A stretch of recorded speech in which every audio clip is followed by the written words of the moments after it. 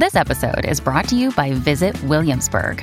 In Williamsburg, Virginia, there's never too much of a good thing. Whether you're a foodie, a golfer, a history buff, a shopaholic, an outdoor enthusiast, or a thrill seeker, you'll find what you came for here and more. So ask yourself, what is it you want? Discover Williamsburg and plan your trip at visitwilliamsburg.com.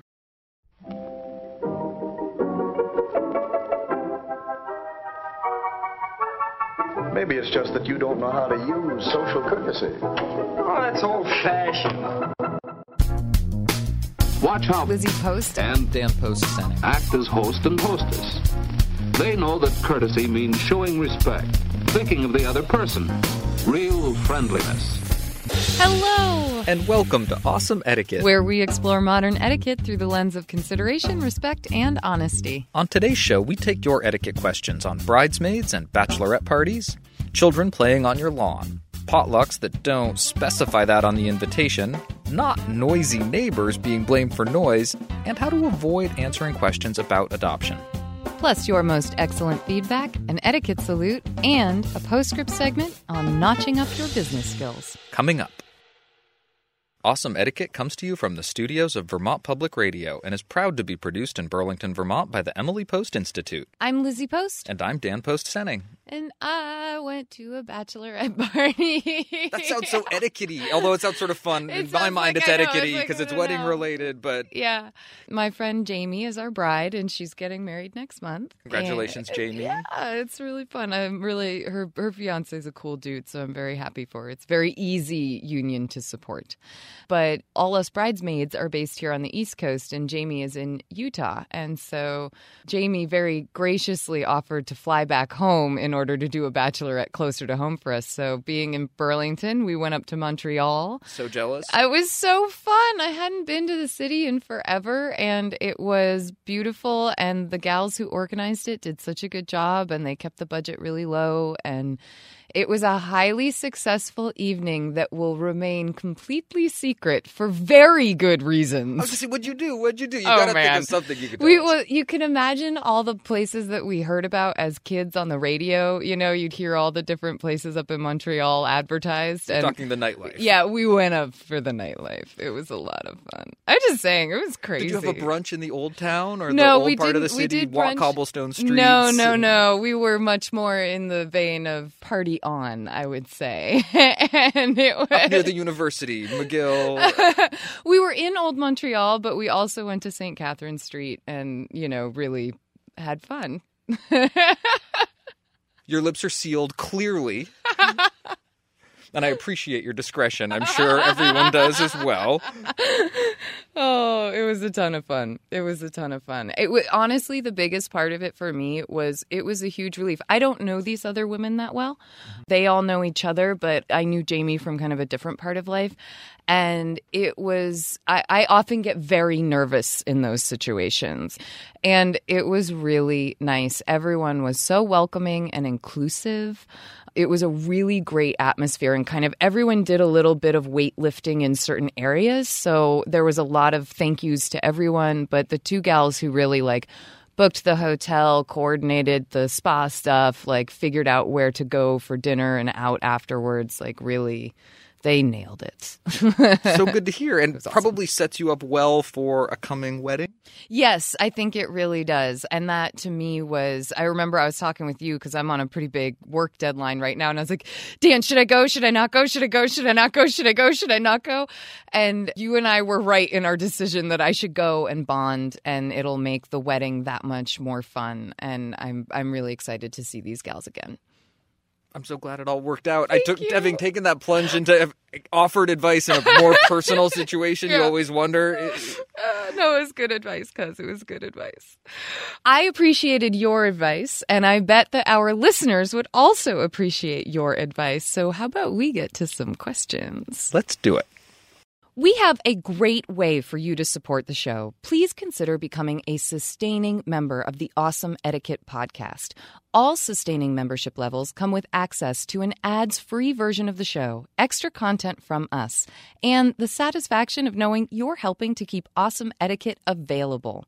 Whether you choose $2, $5, $10, or $20 a month, we are incredibly grateful for your support.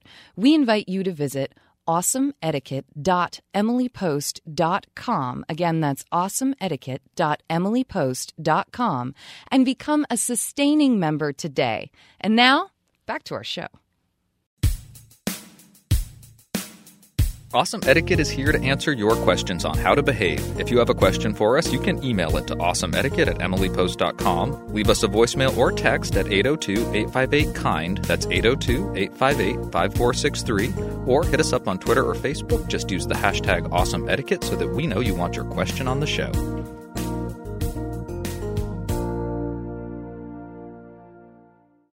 Awesome Etiquette gets support from Storyworth.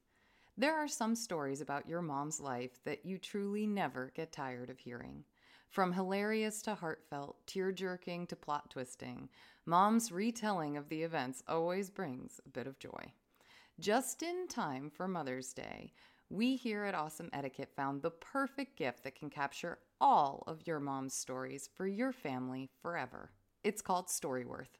Storyworth helps you preserve precious memories and stories from your mom or a mother figure in your life for years to come. Here's how it works. Each week, Storyworth emails your loved one a thought-provoking question that you get to help pick. What was your first job? Who was your first crush? Storyworth makes the writing process a breeze. All your loved one needs to do is to respond to the email prompt with a story. Long or short, it doesn't matter. I did this with my mom, and it was really, really rewarding. You'll be emailed a copy of your loved one's responses as they're submitted over the course of the year. You'll get to enjoy their retelling of the stories, some you probably already know, or maybe the ones that you're surprised by you haven't heard before. After that year of fun discovery and reminiscing, Storyworth compiles your loved one's stories and photos into a beautiful keepsake hardcover book that you'll be able to share and revisit for generations to come. You can even keep a copy of the book for yourself. Give all the moms in your life a unique, heartfelt gift that you all will cherish for years. Storyworth. Right now, save $10 on your first purchase when you go to storyworth.com/manners.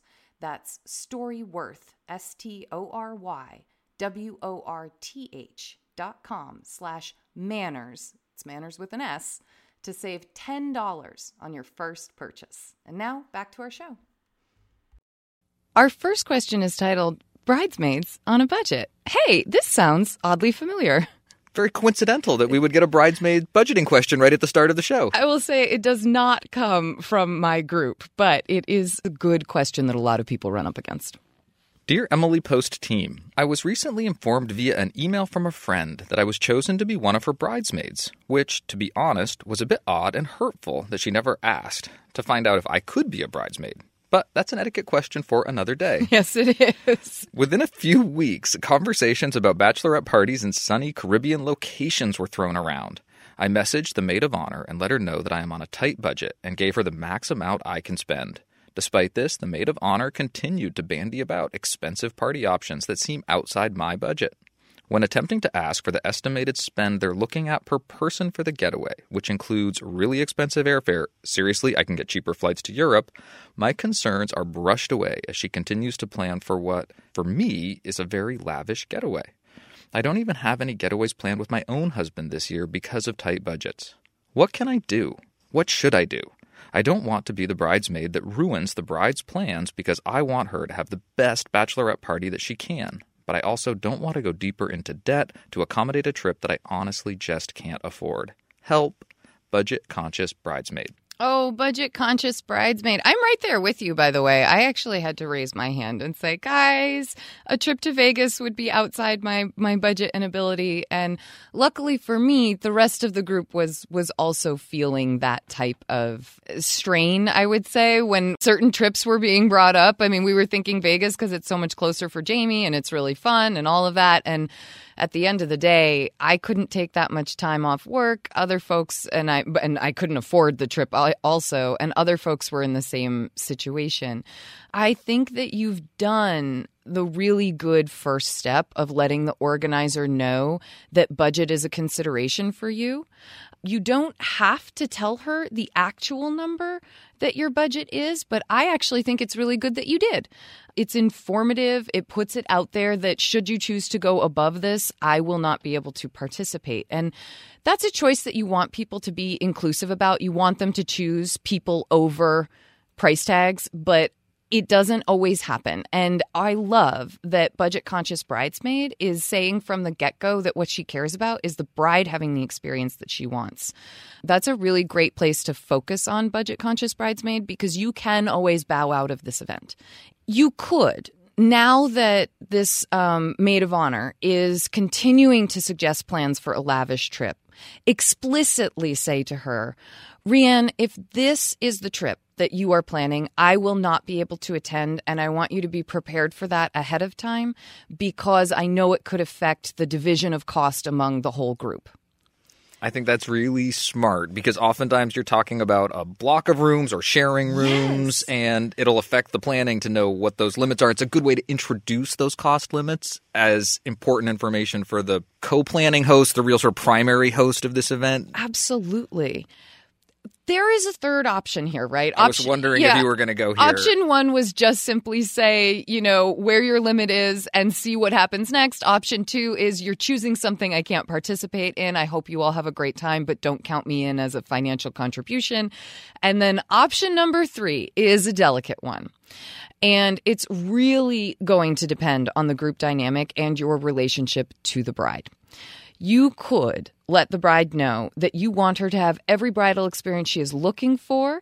And as a bridesmaid, you will support and encourage her wishes and you will be there day of, weekend of, no problem.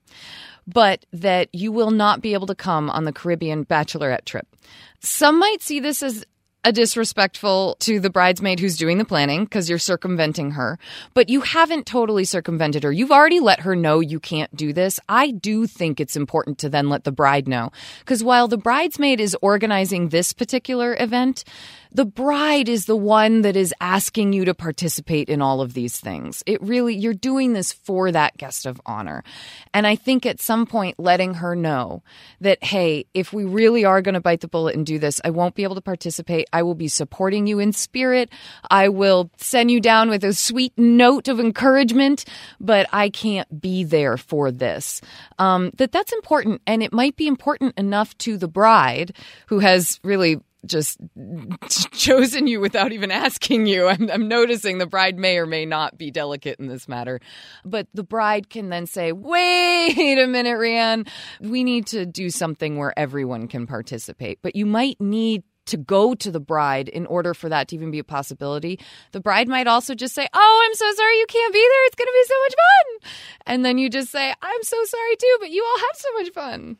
What do you think, Dee? I like your imagined bride response, even if it sounds a little callous, because it keeps the tone of that conversation really light. Okay, and great. Because it is sort of a circumventing of a primary host to the guest of honor. I know, it's so weird. And you don't want it to feel like tattling. I like the way you sort of almost overemphasize your continued support, your desire to put her and her wishes at the top.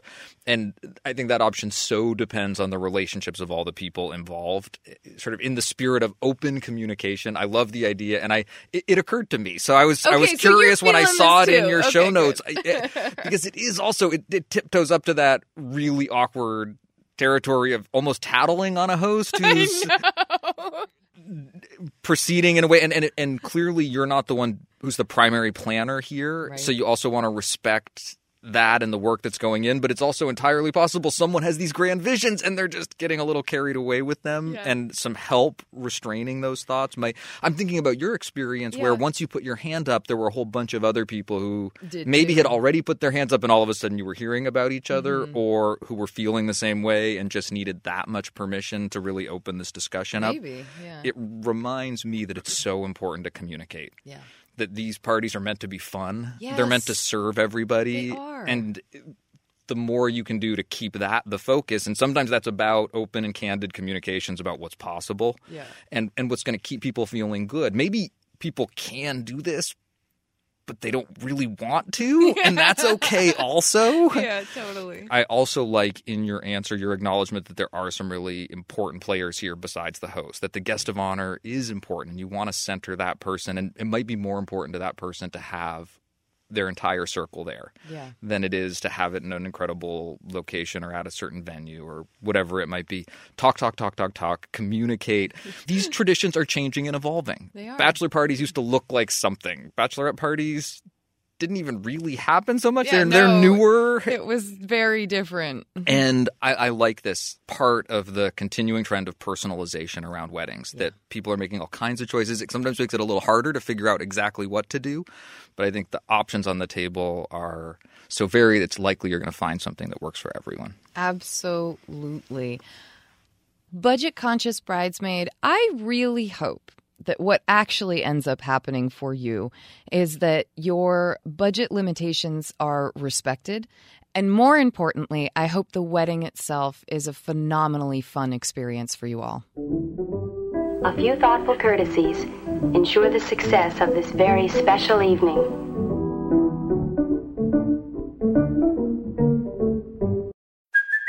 Hey, it's Kaylee Cuoco for Priceline. Ready to go to your happy place for a happy price? Well, why didn't you say so? Just download the Priceline app right now and save up to 60% on hotels. So whether it's Cousin Kevin's Kazoo Concert in Kansas City, go Kevin, or Becky's Bachelorette Bash in Bermuda, you never have to miss a trip ever again. So download the Priceline app today. Your savings are waiting. Go to your happy place for a happy price. Go to your happy price, Priceline. Our next question is about children not at play. It begins. Children play in my yard, and I don't even have kids. I live on a corner property in a suburban neighborhood. We have some tall grasses on the corner and some trees along the side. I understand the grasses because they're tempting to hide in. But now these kids have built a snow fort. It's a group of mostly 6 to 8 boys around ages 8 to 10. I don't want to be the mean lady. And at the same time, I don't enjoy having my plants trampled in the nice weather and my sidewalk blocked in the snow. I only know a couple of the parents, so I don't even know who the rest of the children belong to go and address the issue. Do you have any suggestions, Connie? Parenting dad over there?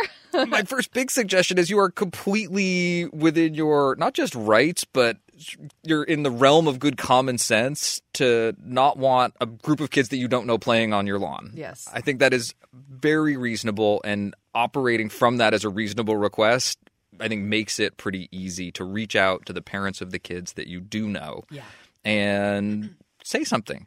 Tell them that you're noticing maybe with more frequency or the particular behavior that you've witnessed recently, kids playing on your lawn, and you would appreciate it if they would ask their kids not to do that. I think that's a relatively easy way to go about it. You could even ask them to spread the word, acknowledge that you don't know all of the parents involved, and you really appreciate their help if they did spreading the word or talking to the kids that they did know. I also think you're well within reasonable neighbor behavior to say something to the kids when you see them there. I think so, too. And I think that being perceived as a mean lady isn't something you need to worry about if you don't take a mean tone with the kids. Right? You could very easily, when you see those kids, say, hey, guys, unfortunately, playing like that on the lawn actually ends up ruining the flowers. Can I ask you to take it somewhere else? That is a very easy way. And even with the can I ask, that's like, you don't have to phrase it that way. You could say, I've got to ask you to take the hide and seek or take the fort somewhere else. Hey, guys, the fort's actually on the sidewalk and we need to keep it off. So I'm going to ask you to go build a fort in your backyard instead. I'm glad everyone's having such a good time. Yeah, like encourage play. That's always a good way to go. I'd like to ask you to take it back to one of your yards. Yes, absolutely. Another thing when dealing with parents, it's really easy for parents to get defensive quickly. You want your kids to be able to run and play in the neighborhood. And of course, you usually understand that playing on someone else, like Dan, if this was Anisha in the neighborhood, like Dan would just be like, oh my gosh, I'm so sorry. We will definitely talk to her and let her know about people's yards and boundaries and things like that, right? No problem. Even in the woods of Vermont, growing up, I had a very keen awareness of when I crossed onto someone else's property or property lines and who was completely okay with you crossing their woodlots and who you had to take more care with or just not do it. Or because they hunt on their property, so you have to be careful. I mean, there's a lot of reasons why kids are very aware of the property boundaries that they can operate in. And while we often give the advice not to discipline other people's kids, and this is not a case where you're disciplining, you're not deciding a punishment. You're establishing boundaries, and that's important for kids. And kids need to hear those boundaries from neighbors as well as from parents. And my first suggestion was to be willing to talk to the parents as well. Yeah.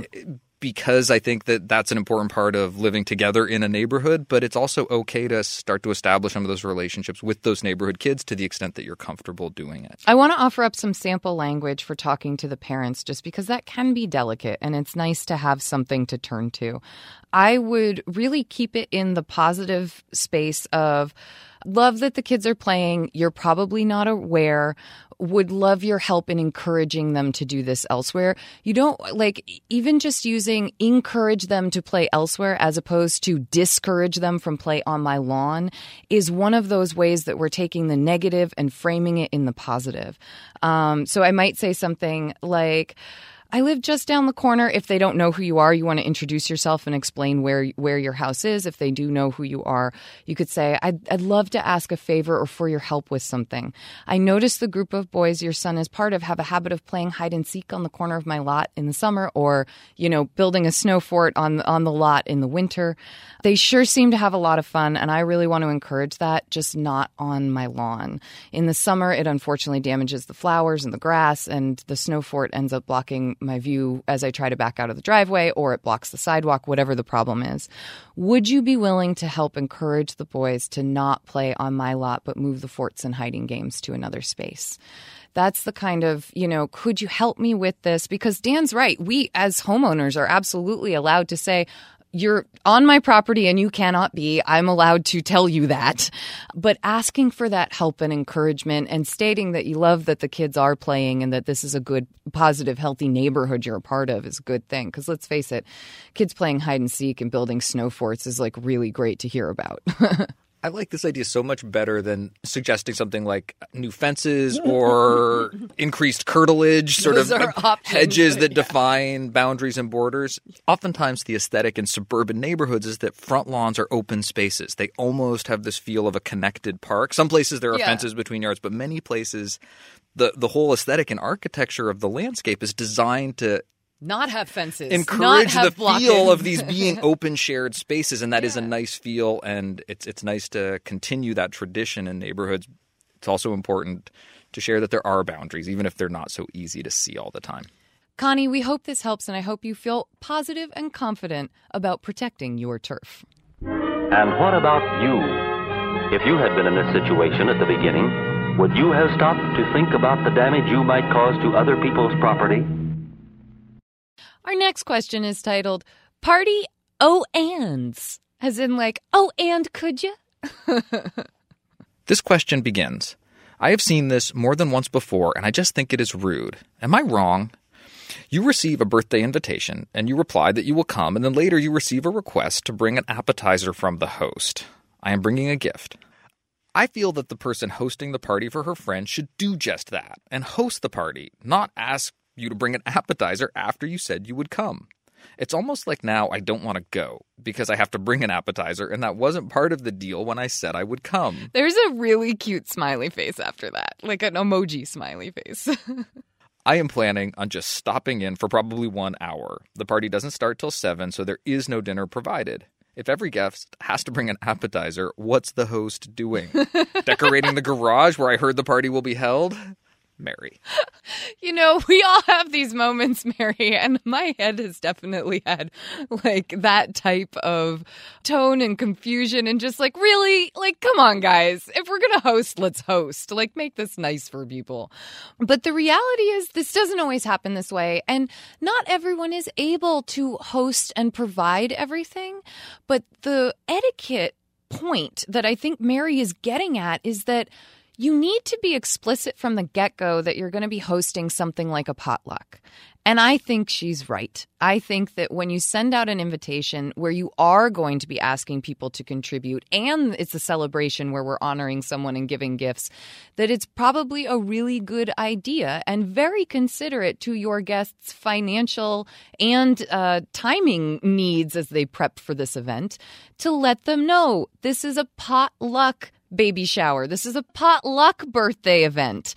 This is really important because then from the get-go, you could say, boy, I am happy to send a card or do a gift, but I can't prepare things. I'm not able to do this right now. Like the buy-in. It's the buy-in. You're looking for the etiquette point here. Yeah. And I find myself thinking etiquette me, is about social expectations. It is. And you've created one social expectation. You've started to build it with this invitation. And then all of a sudden you're shifting onto another rail or track with a follow-up. And it's that shifting of the expectation, the moving of the goalpost that almost feels unfair somehow. You start to say, this isn't the game I thought we were playing. Well, that's what I love the line about, this isn't the deal I signed up for. I'm like, totally, it's not. And it's not an unreasonable deal. No. Garage-hosted birthday party. As I start to hear more about this event, it starts to sound like a more casual, open affair. Maybe it's for someone in the neighborhood. We're talking about neighbors and being good neighbors, or it's a party that isn't going to be a dinner party. Yeah, so the host isn't formal. Necessarily building that level of expectation, or maybe they started to with the way that first invitation happened and with the way other details about the party have started to emerge. They're also starting to shift the goalposts on our expectations in other ways, and it starts to feel like a growing wave of change. Come on. We have gotten many different versions of this question over the years. One of the funniest questions that I ever took via phone call at the Emily Post Institute was somebody who was really bothered that they were being asked to bring a particular fruit salad. Yes. They had Someone agreed. sent a recipe, right? It's like the host actually said, and use this recipe. And then they wanted these particular fruits in the fruit salad. And it had just gotten to a point where it was just too much. And this person was really bothered, really upset. And it was stressing family relationships. And that particular question came to mind when I read this one. I think it's okay to make these asks. I think you have to be really careful with how you do it. I like your idea of including it in the invitation. Mm-hmm. If you're making an ask after that invitation has been accepted, acknowledging that it's a bit of a, I don't want to say outside the bounds ask, but that you are asking a favor, not putting another expectation on the table might be a way to introduce this. And also pay attention how often you do this, or whether this is part of a cascade of other things that are happening as you start to feel a party gets away from you. I think these are all things to keep in mind as a host. Doesn't help our guest here so much. I know. But my advice here really starts to focus on the host, because I do agree with our question asker that this isn't great behavior. No, this isn't the way that you should go about it. It's a way that it often happens, but I think that it's really it is important to get that this is going to be a potluck, or we were thinking about having everyone bring a dish. Do you want to come over Friday night? Even in a casual type of invitation, getting that idea that it's going to be a everyone contributes thing out front is really, really important. I saw this done really well for my friend Bree's baby shower. I received the invitation to the baby shower, and inserted into the invitation was a note that said, "The food for this event is completely covered. However, we know folks really love to contribute. If you are so inclined to want to bring a dish, email, and then it gave the organizer's email and name. That way they can prepare for the amount of food and the dishes that are going to be showing up. And I thought that was a very classy way to make the invitation, which was not a potluck invitation from the get-go, have an element of course, we as the hosts are taking care of everything, but if you wanted to contribute, because in Burlington, I mean, we are a very potluck community. It's like, it's hard to get people to not bring things. And I liked that play and that kind of extra space for both things to happen.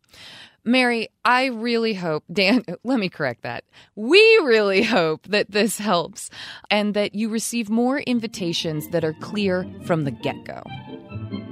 Well, the purpose of a party is to have fun together. And a successful party needs planning and skill. Plan for refreshments and entertainment. Another day is here, and you're ready for it. What to wear? Check. Breakfast, lunch, and dinner? Check. Planning for what's next and how to save for it? That's where Bank of America can help. For your financial to-dos, Bank of America has experts ready to help get you closer to your goals. Get started at one of our local financial centers or 24/7 in our mobile banking app. Find a location near you at bankofamerica.com/talktous. What would you like the power to do? Mobile banking requires downloading the app and is only available for select devices. Message and data rates may apply. Bank of America N.A., member FDIC. This next question is about noises off. Dear Dan and Lizzie, thank you for your wonderful podcast. It has filled many a commute with thoughtful and considerate advice regarding how to approach real-life situations, and I love applying your techniques towards making my life more pleasant and enjoyable. I do have a situation that I'm interested in your take on. My partner and I recently moved into a new rental apartment. As I write this, we've literally spent 2 nights here, which gives you a sense of why this is such a conundrum for us. The building has a concierge and an on-call building manager. We're still trying to figure out the full scope of each one's responsibilities. Last night at around 9:30, again, our first night in the apartment, the concierge appeared at our door to advise us that a noise complaint had been filed against us. Oh. We later received by email a copy of a written complaint which asked us to be mindful not to walk heavy and fast-paced on the floor, to be mindful of our TV music volume. The neighbor acknowledges that we have just moved in at the beginning of the letter. Don't get me wrong. I am completely sympathetic to the problem of inconsiderate, noisy neighbors. But the problem here is we're not that noisy. Oh, no. One of us was in the apartment alone for most of the evening doing little except cataloging old vinyl records. I can't imagine that makes that much noise. The TV was on at a moderate volume, and the show was not some loud guns-blazing action movie, but a mystery drama. When the partner arrived, we spent maybe 20 minutes walking around in our socks figuring out where to place certain things, but not actually moving anything across the floor. We fear that this does not bode well for our relationship with this neighbor if he or she is willing to go to management on literally our first night there. Obviously, we intend to be mindful of any noise that may come from our apartment, and we will be putting down some rugs soon, but we cannot live in an apartment where the very act of walking may draw a noise complaint. While there is some part of us that wants to make nice, maybe deliver a nice gift, explain our moving in, and curry friendship, another part really wants to tell this person that if he's that sensitive to noise, he really ought to be out of our large metropolitan area or at least away from any non-top floor of an apartment complex. Right. Or by a white noise machine. Do you have any suggestions for how to deal with this situation, whether preemptively or when the next issue arises? Maybe one of those wonderful Lizzie Post sample scripts. Thanks so much. This is really funny because I looked to Dan on this. Dan, you rule this territory, this arena, this field. I know it mentions my sample scripts, but you are the master of absorbing someone else's anger and returning inquisition earnestly. And I don't know if you're just a really good actor or what, but you will say things like, oh, I'm so sorry. I didn't realize this. And then you'll whatever it is like a totally norm. I did not realize that walking around in socks was going to create that kind of volume. Oh my goodness, we have a real problem here. And then you'll do things like you calmly state your experience and you're like, we were sitting on the floor just cataloging records and there was a quiet drama on. oh, I'm very concerned about this. How can we fix the situation so that it's okay for everybody? It's like you have this wonderful way of explaining how actually everything you're doing is in perfect stead and good behavior, but you very courteously and genuinely, that's the difference, offer up. I mean, I tease you about acting, but it's the genuineness. It really diffuses the other person to be like, okay, so he's saying this is a problem, but he's confused by the problem because his own behavior isn't showing it. It's a very open place to come from that still, I think, shows and protects the experience that you, Dan, or our question asker would be having. So, Dan, take it away. This is such a tricky question. And I love that you're instantly wanting to ask how to not respond with anger because there is that feeling here. Yeah. I would be so ticked off if this had happened to me. This is my first night. Like, really, dude? First night? You're new to the neighborhood. There could be all kinds of things going on that you might or might not be aware of. This might be the most difficult person in the building. Yep. There might be a long history of the person who used to live in your apartment being terrible, being the neighbor that everybody just couldn't wait till they were out and gone because it really was a problem. Or it could have been that this apartment that you're occupying has been vacant for like a long time, and therefore they're not used to any noise. There could be a building manager who over-amplifies and responds to complaints in a way that makes them sound worse than they are because they like to exercise their power. There are a lot of things that could be going on here, and it's such a shame that this is your experience of your first night in a new place.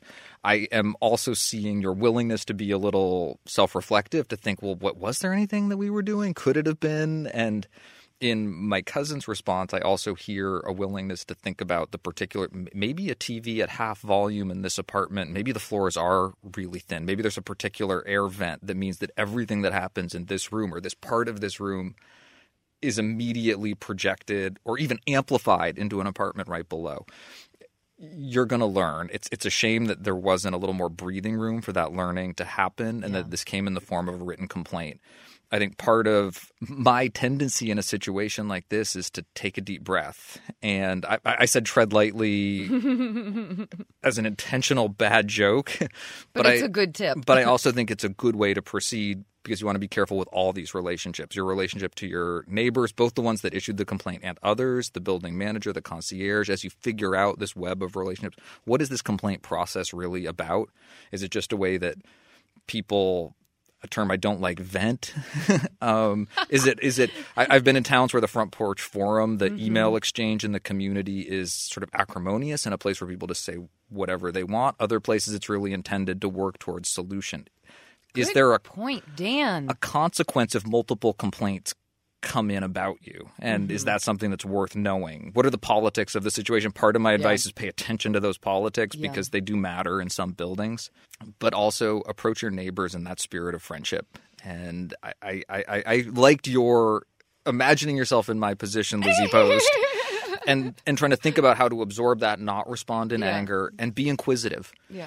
And part of your inquisitive reply very well might have to do with an acknowledgement that you really didn't feel like what you were doing was that obtrusive and you're really curious about how it was perceived by that person. That might be a way to open up that particular dialogue in a way that moves towards resolution. Well, and I think two things to think about. One is that we aren't always aware of the impact that we have. And you're walking around in socks. If you are fairly heavy-footed, I am just going to raise my little hand right now and say that could be loud enough to really be problematic. And I don't want to say, just to use Dan's joke again, treading lightly is really important, but believe it or not, like that might be something that does have to change a little bit in your own behavior. You might have to be a little lighter footed in order to be socked in your apartment. Is socked a word that doesn't mean getting punched in the face? Do you have socked feet? Knitters, help me out. Stockinged feet? It's definitely worth considering and worth being self-reflective about. But one of the other things you might want to do is ask asked this neighbor if it would be all right if you actually came down to their apartment and had your partner upstairs walking around and turning the volume to different levels, just so that you can understand, not to prove whether or not it's this or that, but to find the levels, to find that TV volume that's an okay volume that doesn't get heard. You're going to know really quickly if the problem is, okay, the volume's on 5 and we can't audibly hear it in the apartment, but you say you can hear it down below. That's a problem. Like, you know, you might be able to hear just how loud your partner's footsteps are. And I would suggest having both of you give a listen to that. Just, it's that kind of proof of willingness to self-correct that I think is important. And you can approach that lightly and, as Dan said, in a very curious way. I'm curious what it sounds like. Would it be all right if I came down and gave a listen just so that we know where to be putting our levels out and what to be considering in terms of the noise we make upstairs? These are the solution-oriented versions. If the other person isn't willing to participate, then it's time that you go to management and have management come up and listen and hear that the volume is at a fine volume, that you are walking around in your socks, and then management will be the one to tell the other neighbor, you're just going to have to deal with this. This is what it sounds like having someone live in the apartment above you. I think one of the reasons it's so hard not to respond with anger is that it feels like someone's putting a marker down, saying, I want to establish right from the get-go that I have limits and that I'm willing to do this. Yeah. There is a little bit of that feel to how quickly this all happened. Their willingness to do this so quickly definitely tells me that you're going to want to take some care with this relationship, because they're probably going to do this again. There's probably going to be some future engagement that's going to be required. Part of my tactic here would also be a little bit of patience, that if you find out that these types of warnings or complaints between people in different buildings don't result in any action against you, you might just be patient to see how long it takes for this to happen again. And it might not happen again anytime soon. If it does keep happening, you're going to need to know what your recourses are. You're going to need to know whether it's going to work to approach your neighbor with honey, or whether you're going to need to know what your rights are and your standing is within the association, within your relationship to that concierge and building manager. A concluding piece of advice that I'd like to offer is to relax and enjoy your new apartment.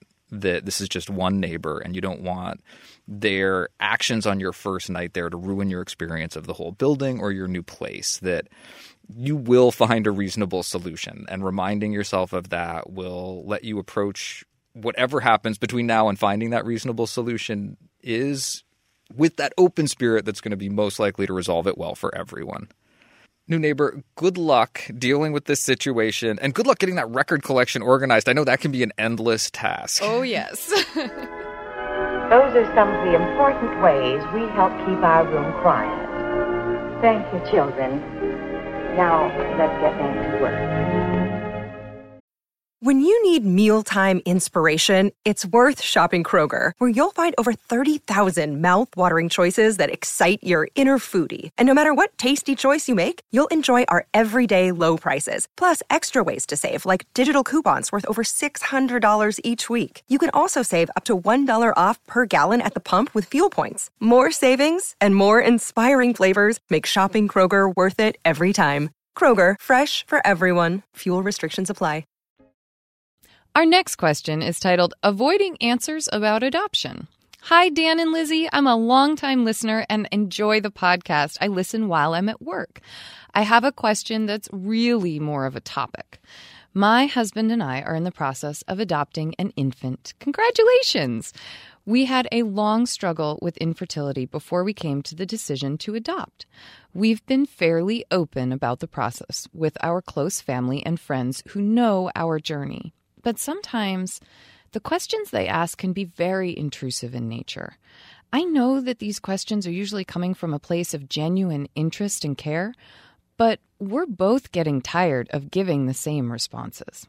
Also, we know that this could become more of an issue in the future as our child ages, especially if the child looks different from us and people start asking our child questions. There are some things that deserve to be kept private. Any suggestions on how to guide the conversation? Thanks, Danielle. Danielle, thank you for your question. It gives us an opportunity to really emphasize that anything that's about your private life and your adoption story and your child's adoption story is something that you can think of as part of your private life really is yours. And you get to decide how you share it and how much detail you want to go into and how you want to even talk about or frame that discussion.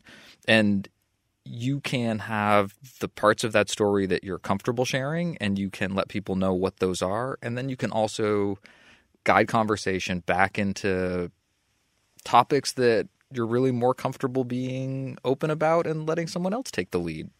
This happens in lots of different places in our lives, and especially when changes are happening and you're going to be bringing a child into your life, and that's a big change. So people want to be supportive, and they're also going to want to get to know this child and the history and the story. It does come from a place of genuine interest and curiosity and usually support. But we live in a society where we tend to encourage people to put everything out there, and that just doesn't always have to be. And I remember when, Dan, you were handling Anisha's story and her personal medical history, and we had so many listeners who were so supportive and curious about what was happening with Anisha and more detail about what was happening with Anisha.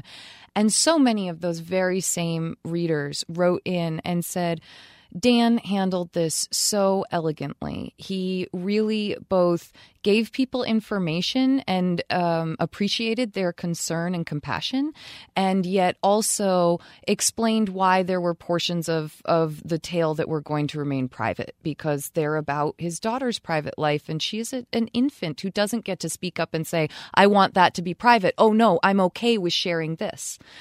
Your reasons for adopting and the reason your child was able to be adopted are completely private. And that might be stories that you as a unit share with each other. It might be things that your child discovers later about their history. And it's just up to you as parents to determine when and how that happens and what's going to be best for your child.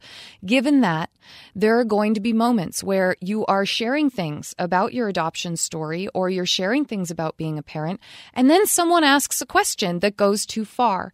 And I really think it's kind in those moments to give someone the benefit of the doubt and not to assume that they had nefarious or rude reasons for wanting to do this, or that they should have known better, because a lot of the times we just don't. And instead, to simply let them know they've hit a boundary that you're not willing to talk about. You could simply say, I'm not comfortable sharing that piece of our story, but I am so excited for you to get to know little Leanne.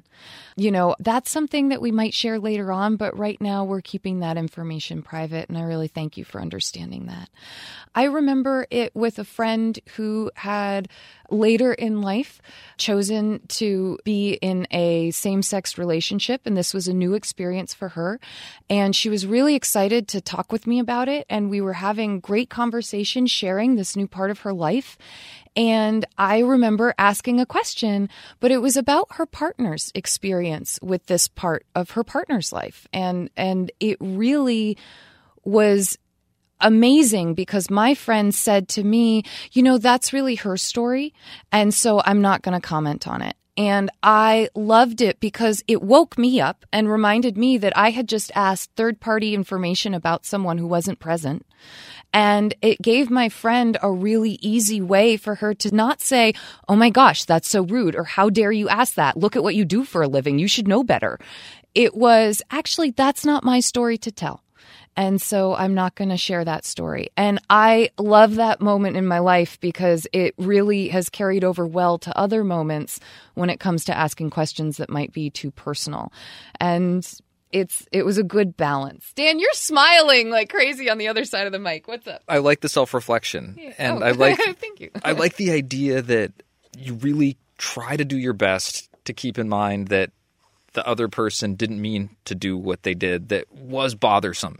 And it might even be that the question itself isn't particularly rude, but you've just heard the same question again and again and again and again. And for them, it's just the obvious next question. And for you, it's that obvious next question that seems to be the obvious next question for just about every person that you run into. And keeping that good nature about you in those moments is really difficult. And the best advice that I can give is when you're feeling okay about it. And in those moments where it isn't happening, remind yourself, what is the story that you tell when you get asked that question, and make a game out of how you deal with it. Do something within yourself that allows you to keep a good spirit about it. And maybe it's that you vary that reply a little bit, that you use this reply and you let it move and change. You set that boundary at slightly different places.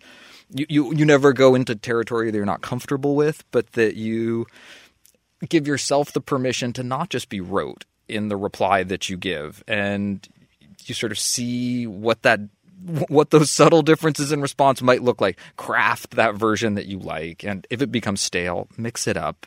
Do the best that you can to keep that moment alive within yourself, even if it feels like it's being killed by repetition. And know that you can always go to that place of setting boundaries kindly and positively and thanking people for their interest. If you feel grateful for the interest, also don't feel you have to add that thank you if you don't. But the idea is that you're trying to recognize that this person wants to connect with your child.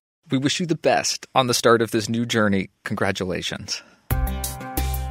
Thank you for your questions. Please send us updates, comments, or feedback on our answers to awesomeetiquette@emilypost.com. You can leave us a voicemail or text message at 802-858-KIND. That's 802-858-5463. Or you can find us on Twitter and Facebook. Just use the hashtag awesomeetiquette so we know you want your question or feedback on the show. Each week, we like to hear your thoughts about the questions we answer and the topics we cover. Our first piece of feedback comes in about episode 185, where we talked about people photographing engagement rings as their announcement photo on social media.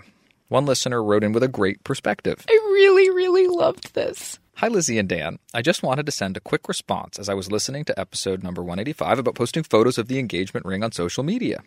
I actually am one of those women who posted a photo of the ring on Facebook as an announcement, though I did do it as the main photo in a collage. I just wanted to lay out the reasons I made the choice to share that image in particular, since some of them weren't touched upon. Reason number one, a lot of my family does not live anywhere near me, and I wanted them to feel just as included in the moment as the ones that do.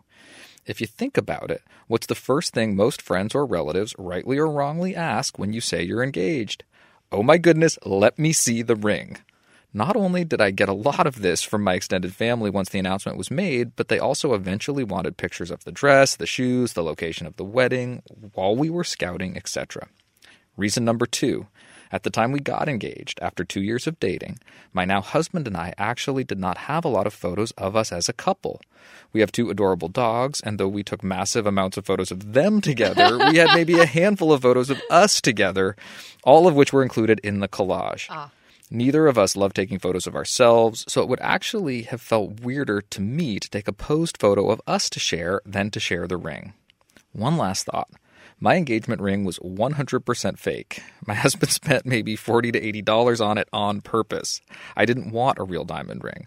I told him that ahead of time. I'm not a fan of expensive jewelry, and as a millennial couple struggling to save money we were making at the time, I wanted the money we had saved to go to the wedding location, the actual wedding rings that we will wear forever, and the honeymoon. Did others think the ring was real? It's possible, but in my eyes, a picture of the ring is not at all a display of wealth. It's just a symbol everyone will instantly recognize and be able to celebrate. All that being said, I love the thoughts you shared during your response to the question. I just thought I'd share the perspective of someone who had actually done it. I love it, and I am so grateful that you did share your perspective. I love the comment about everyone getting to see the ring. That is something that people ask a lot. I think that's really thoughtful. I loved the comment about not having photos of yourselves. But the dogs. And I mean, how many people write in telling us that they don't want photos taken, or that they're shy about having their photo taken, they're uncomfortable about having their photo taken?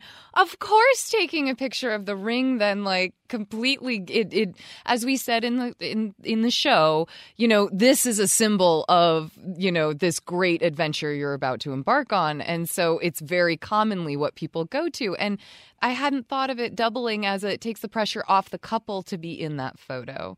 And then I also just love just the reminder, hey, don't assume that ring is real. Like, thank you so much for this perspective. I love being able to add it to the mix and make sure that this perspective and voice is heard as well. All 3 of these perspectives. Our next piece of feedback is in response to episode 187, and it comes from Sarah, and it is about our gifting tips. Good morning, Lizzie and Dan. I'm a huge fan of your show and tell many people about it. I wanted to add one thing. On episode 187, Lizzie mentioned keeping a running gift list to keep your gift giving organized. I'd like to add that another reason this is helpful is it allows you to keep your eyes open for deals, specials, and coupons on the items you've written down to get as gifts. Personally, my family teases me because I ask my nieces and nephews for their birthday wish lists 3 months in advance. I don't care, though, because it allows me to create a win-win scenario. For example, my niece wanted a doll that was higher than my price range. I checked on the doll's price weekly, waited until it was on sale, and then bought it within my price range a little more than 2 months early. Win-win! Smiley face. My niece got the item she wanted, and I got it within my price range. Another thing that I've done, I wanted to get my friend a spa gift card for her birthday, and the spa was offering a promotion to purchase discounted gift cards for Mother's Day. So I figured, why not buy it in May for the July birthday gift? Just my 2 cents, Lizzie, as the advice you gave is even more helpful than just for organizing your gift giving. Your grateful and deal-seeking listener, Sarah. I love this. Sarah, I've got to tell you, I took Lizzie's advice after hearing this postscript also. You did not. I found myself out walking around. I was one of my favorite stores on Church Street in Burlington. I think I've mentioned Simon Pierce on this show before. Oh, yeah. And down at their factory store in Queechee, they have a seconds and a discontinued line section.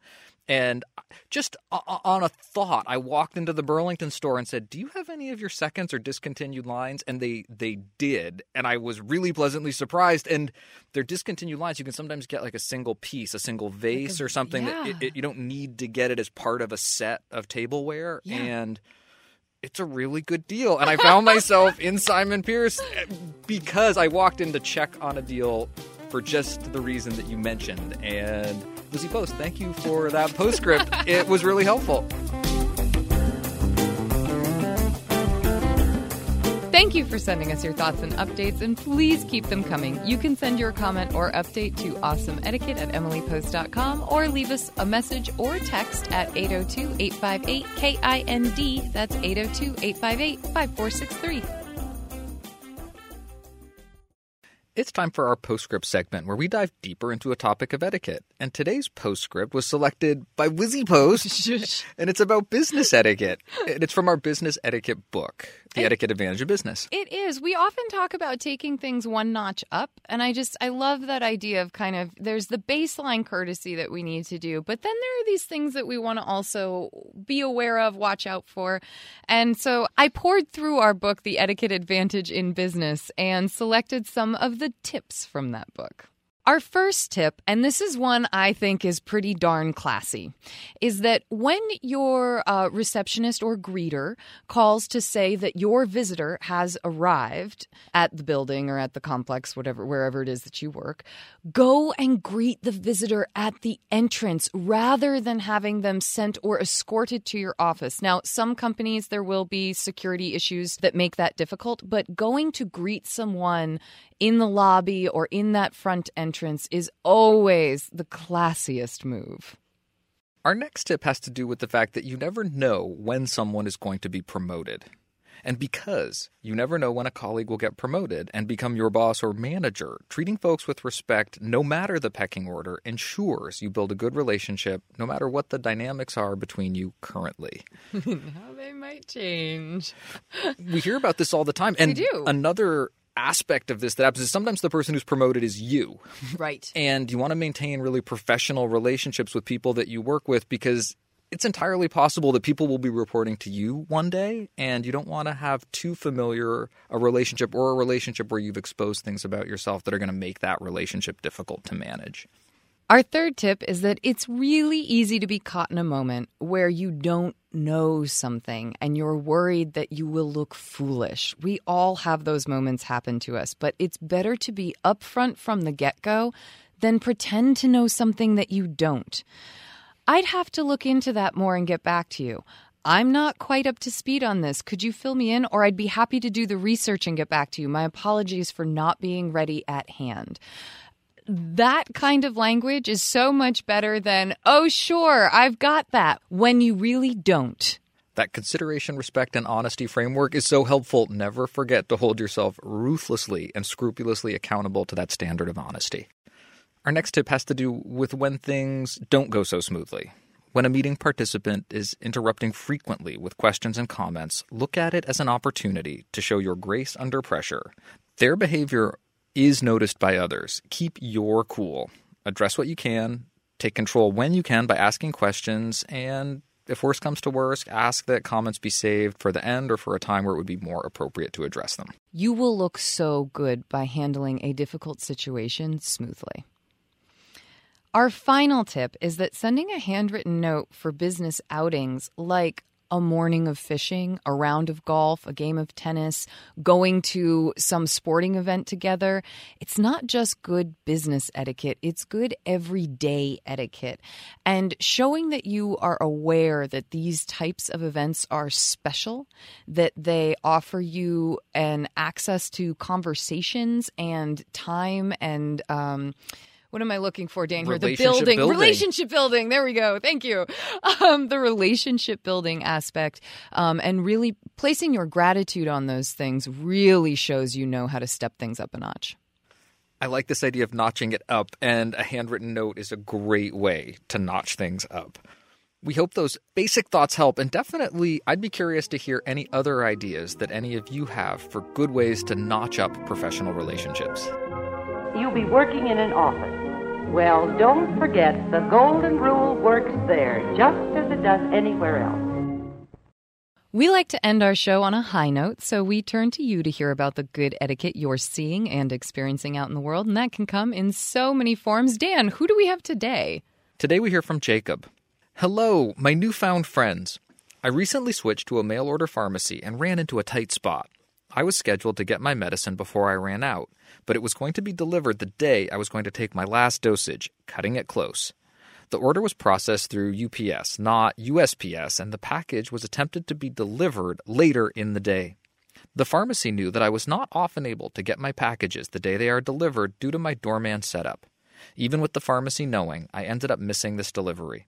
When I got home and saw the tag that the package had been attempted to be dropped off, I called the pharmacy. They did something I would never have asked, or even thought they would suggest. They contacted a local delivery service, paid at no additional cost to me for that local service to go find the truck that had my package, take it from the driver, and bring it to me. I was floored. I have never had a company go out of the way like this before.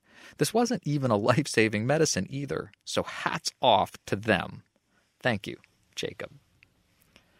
And thank you to them. It is so nice when people go that extra mile. I was recently in a situation where someone offered to use their AAA to help my brother out who didn't have AAA. And I was saying to myself, "Yep, it's doable, but you just don't think someone's going to do it." And when people do those little things, it is etiquette salute worthy. Thank you for sharing, Jacob. Thank you to everyone for listening, and thank you to everyone who sent us something. You can send us your next question, comment, or salute to awesomeetiquette@emilypost.com. You can leave us a message or a text at 802-858-KIND. That's 802-858-5463. On Twitter, I'm at Daniel_Post. And I'm at Lizzie A. Post. On Facebook, we're Awesome Etiquette and the Emily Post Institute. And check out our new website, etiquettedaily.com. Help us out. Become a sustaining member by visiting awesomeetiquette.emilypost.com or subscribe on iTunes or your favorite podcast app, and please consider leaving us a review. Our show is edited by Chris Albertine. Thank you, Chris.